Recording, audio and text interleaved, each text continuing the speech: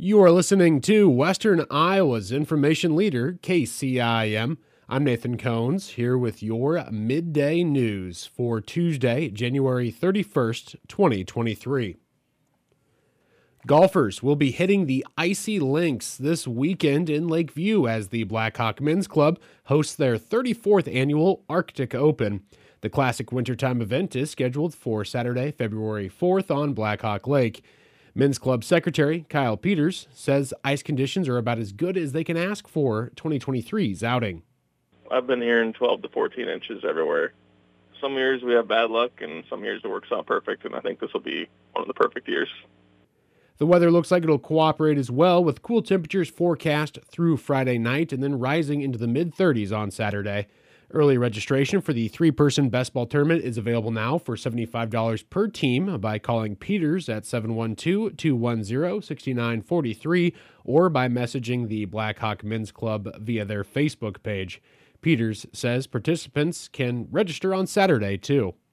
You can come in the day of and sign up and pay and sign a waiver, and you're good to go.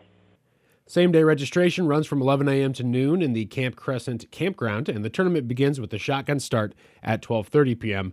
According to Peters, participants will gather indoors for food and prizes. If you complete your 9 holes, head up to the Corral in Lakeview. It's on Main Street there, and we'll have chili and some prizes awarded, and it's usually a good time after as well.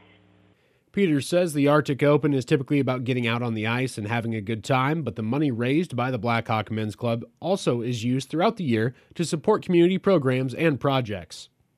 We donate to various local organizations. This year we started a program with the high school and donating Christmas presents to kids who are a little less fortunate. We do the Easter egg hunt. We donate to the high school after prom, youth baseball, softball programs. We donate our labor a lot to the city. Keep up a few things around town that we've built in the past, such as the shelter house down by the lake. Did some repair work on the stone piers this year. Do a couple scholarships every year. Again, registration is $75 per team for the upcoming 34th annual Arctic Open in Lakeview on Saturday, February 4th. Main Street Coon Rapids is seeking input from locals as they consider the feasibility of introducing a downtown farmers market in the community. The brief questionnaire includes topics such as how far the respondent lives from Coon Rapids, how frequently they would plan to attend, what products they would purchase, and more. Surveys must be completed and returned to Main Street Coon Rapids by Friday, February 10th. A link to that online questionnaire is included with this story on our website. And the Carroll City Council has scheduled the public hearing on their fiscal year 2024 proposed maximum property tax levy for Monday, February 13th. Since 2019, Iowa law has required cities to notify the public of changes to municipal levies. The levy rate published for the public hearing is $10.48968 per $1,000 of taxable valuation. However, Finance Director Laura Schaefer says that figure does not reflect all of the city's levies. So if you'll recall, a couple years ago, the state legislators passed Senate File 634, which was an attempt to add more transparency in our budgeting process, where we are doing a second public hearing, first in our process, but we're doing an additional public hearing in our whole budgeting process, where we take a look at just a few specific levies. It's not the full levy that the city sets, but just a few specific levies. And you look at the comparison of your current fiscal year, in this case fiscal 23, to what you're proposing for fiscal 24 to see what kind of a change or a difference there is. It shows that the actual tax asking from the city of Carroll on these few levies that we have to compare here, there is a slight decrease in the amount of taxes that are being asked. There are more than a dozen levies available for cities, but Carroll does not utilize all of them. Notably missing from the public notice is the debt service levy, which would bring the overall tax rate from the city of Carroll to 11.89768 for FY24. The law was passed to improve transparency for taxpayers, but Mayor Mark Beardmore and at-large Councilman Laverne Dirks say it has only muddied the waters further. I actually had to ask, you said people are still confused. I had to ask clarification on it just this afternoon. I wanted to be... And we're involved. I know. I think I know it, and I had to ask clarification. So start. It's just one more thing you got to explain out there that they're getting confused on. Mm-hmm. And so really the only thing we would add to it would be pretty much just debt service because we don't have an emergency levy. A copy of the City of Carroll's FY24 proposed maximum property tax levy public notice can be found included with this story on our website.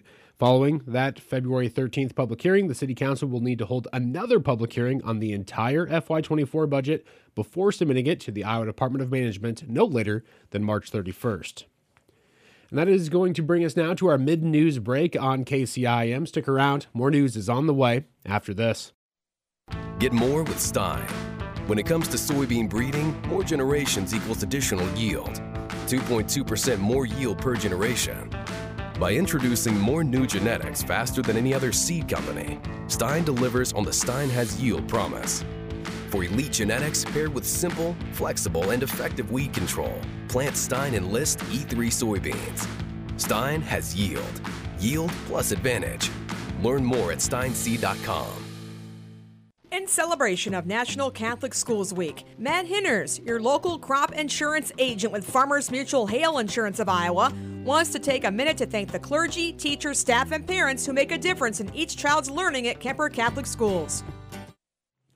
Welcome back to KCIM's Midday News. I'm Nathan Cohns reporting. The Iowa Cattlemen's Association invites local producers to join them next week for an educational program on market outlooks and best practice implementation.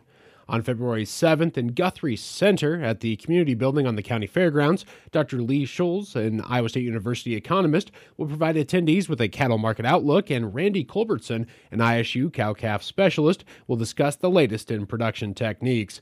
The program begins at 5 p.m. and includes a meal, educational sessions, a trade show, and an industry update from the Iowa Cattlemen's Association and Iowa Beef Industry Council.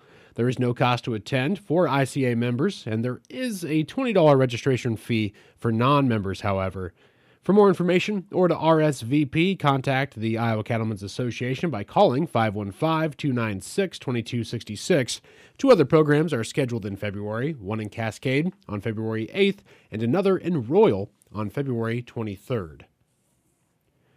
Newly elected Iowa Democratic Party Chair Rita Hart says there's still a chance national party leaders will relent and let the Iowa Democratic Party's caucuses go first in the 2024 presidential election. I'm hoping that we have some good news soon on that front, but we'll continue to keep talking with folks and having those discussions.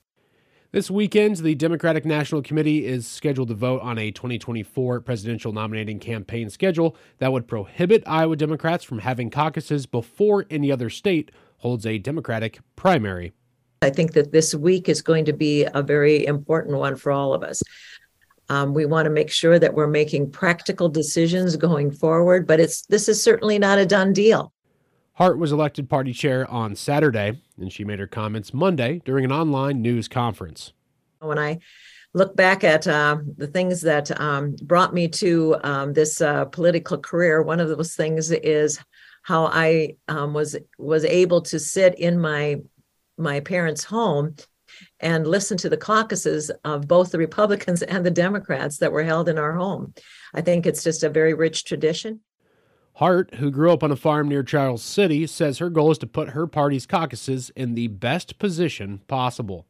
So I'm going to be very focused and engaged this week as I learn more about where we're at, and I look forward to working with the other people that have been working on this issue for a couple years.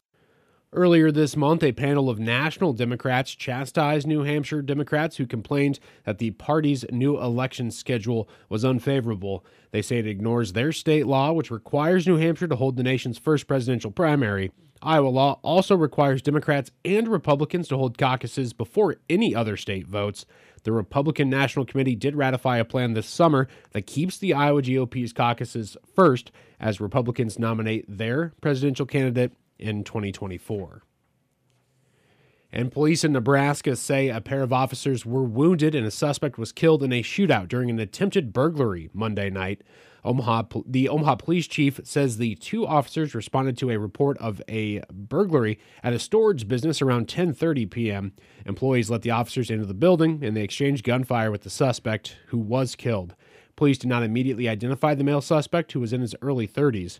The officers were transported to the Nebraska Medical Center in Omaha by ambulance as well as a police cruiser. One officer was shot near his knee, and the other officer was shot through his upper leg. Neither injury was reported as life-threatening. And that is going to wrap up your KCIM Noon News. For these stories and many more, be sure to check us out online by following us on Facebook and Twitter, on the web at 1380kcim.com or through the Carroll Broadcasting mobile app. I'm Nathan Cones reporting.